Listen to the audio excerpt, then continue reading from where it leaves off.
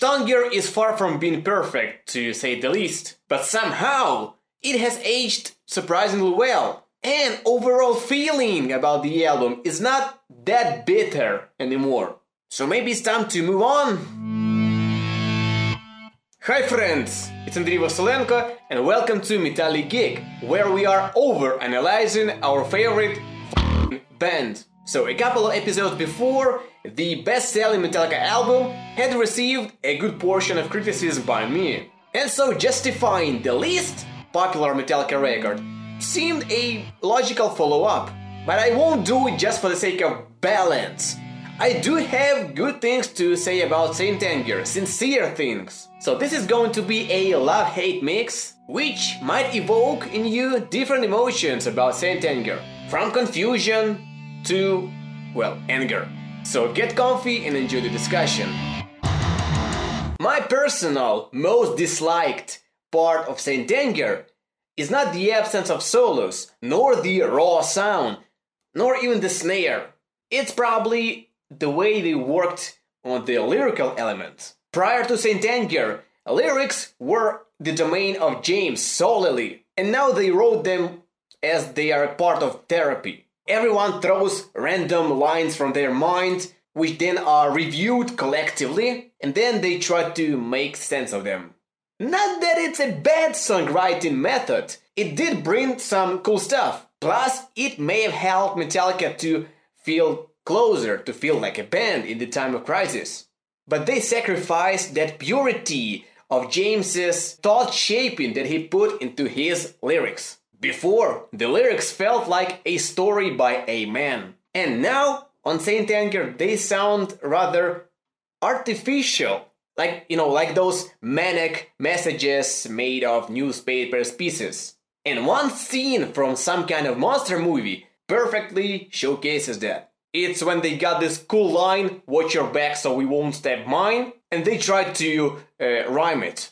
Although, that was the first time we actually saw Metallica working on the lyrics. We had never seen that before, how they did it on Load Reload, Black Album, Master of Puppets. And so if they did not reveal it on Some Kind of Monster, the lyrics might have not felt that artificial to me. Which leads to what we should appreciate Saint Anger for. I'm not the type who's up to gossip and dig someone's dirty laundry, but learning what's actually happening about the band I deeply care about was a valuable insight. And it was quite a bold decision to make this personal stuff public. When Metallica conceived the documentary, nobody knew what's coming. None of the drama was planned. And at some point they really questioned whether they should continue filming it. Nevertheless, and thankfully, they decided to keep going, maybe to assure themselves there is a future for Metallica. So, the dirty laundry, in a way, saved the band. Alright, let's finally talk about the music. So here's a question for you. At which point of their career, Metallica would have had an opportunity or an excuse to try a freaking drop A flat? Most of the album was in drop C, which is not that unusual, but still was quite a turn for Lars & Company. Metallica is known for using standard tunings, while others may think of it as a thing from the past, as a musical relic. Most seek a heavier sound by just releasing the notes more and more, while Metallica stuck to their guns and they tried to achieve it by other, more challenging means, such as writing badass riffs. In every instance, they used something other than standard E or E flat prior to Saint Anger was justified almost every time. So the thing that should not be the standard, not drop, noted. The first time Metallica betrayed E standard. Well, for this one, they actually needed to get a darker tone.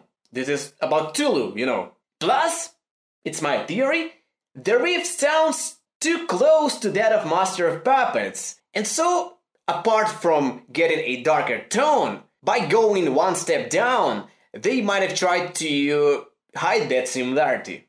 Then, sad but true, the standard again. I've told it several times, but in short, almost all the songs they wrote for the Black Album were in the key of E. And so Bob Rock, their producer, suggested to water it down by going one step lower to standard D on Sad But True. And also to go half step down on The God That Failed. 2 songs out of 12 is more of a backup. Both are heavy, slow, groovy songs, and so underlying their heaviness and grooviness by tuning down was no coincidence. Then we have almost entire load and reload in E flat standard. There were several reasons for that, not going to stop on this now, but the tuning, just half step down, was not that extreme to begin with. And prior to Saint Anger, only twice did Metallica use something lower than D. Bad Seed and Minus Human. The former, Bad Seed, could be for the same reason they gave Sad But True bigger balls, to water down the album's sound, which was still all mostly in E flat.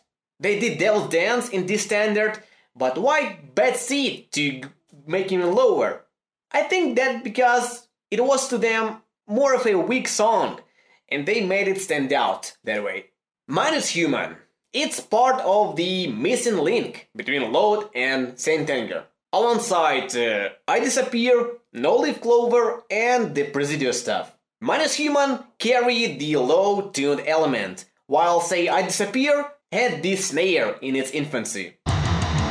Speaking of the snare, it's kinda became a focal point in hating Saint Anger. And people say that without it, the album could have been excellent. And the same for other kinds of should have been, such as solos and production quality. But the vocals from Saint Anger are untouchable. Untouchable and unrepeatable. James's raw, not auto-tuned, on the verge of snapping vocals. I'm fine to change drums, guitars, whatnot. That element, I won't trade for anything. Yeah, he was not in a good shape as a singer, but James had not delivered that way before. Life told him so. He just let it all out. And why unrepeatable? Because I wish him not to get in that place again. And yeah, besides that, Saint Anger has the biggest load of riffs than any other Metallica album. More than Load and Reload combined. It also has the biggest number of strong profanity. 17, to be precise, more than all the Metallica albums combined. Alright, now let's quickly go through all the songs, seeking things to appreciate them for. Frantic. Well, should I defend this one? Because it's among the least hated songs on the album. It sounds amazing live, and Kirk even tries to solo in it. And as I said in Metallica album intros episode, Frantic, the album's opener, gives a good idea what Saint Anger is going to be about. The main riff, da-da-da-da-da-da-da-da-da, it's catchy, it's heavy, but at the same time, it's somewhat dumb. It doesn't sound bad, but, kind of a little bit stupid. It sounds like a laughter. Da-da-da-da-da-da. The title track. It sounds like a bastardized step-grandnephew-in-law of Master of Puppets and Nothing Else Matters. The main riff sounds very similar to Master of Puppets' bass line, and the verse-chorus structure, where James repeats the same lines over and over again, it came from Matters. And yeah, the video really kicks ass, even though I don't like most of Metallica's videos. Some Kind of Monster. It does feel like a monster song. At least it lives up to its name. It's too repetitive, too long, and the main riff sounds too primitive. But it works. The main riff's 2 versions, the slow one and the thrashy one, it gives the song some sort of a equilibrium, like the 2 modes of the monster. And it has the only Kirk solo on the album. Sort of. Just one bend. Dirty Window. Badass riff in yet another tuning. You guys often mentioned it among your favorites when I ask you on Instagram. By the way, join me on Instagram, we discuss fun stuff there. Link in description, nahu. Invisible Kid. Besides that it's so silly, it's still pretty catchy and upbeat. I didn't know what the lyrics about. I enjoyed the groove, and it's the only Metallica song in 2 guitar tunings. Not to mention again that it's in drop A flat. Perhaps with different lyrics, it might have been a masterpiece, but who knows. My World and Shoot Me Again. They've always sounded to me like the same song. Even now I could still mix them up. But anyway, in these 2, we can actually hear bass. Sweet Amber. Perhaps the most unique riff on the album. And guitar bends are rare in Metallica riffs in general. And then there's also a breakdown, which once I compared to that of One. And there, Kirk and James did different parts. And so that low-dish approach seemed to have worked even on the Justice type riffing. And I wish Metallica give this approach another try on the next record. The Unnamed Feeling.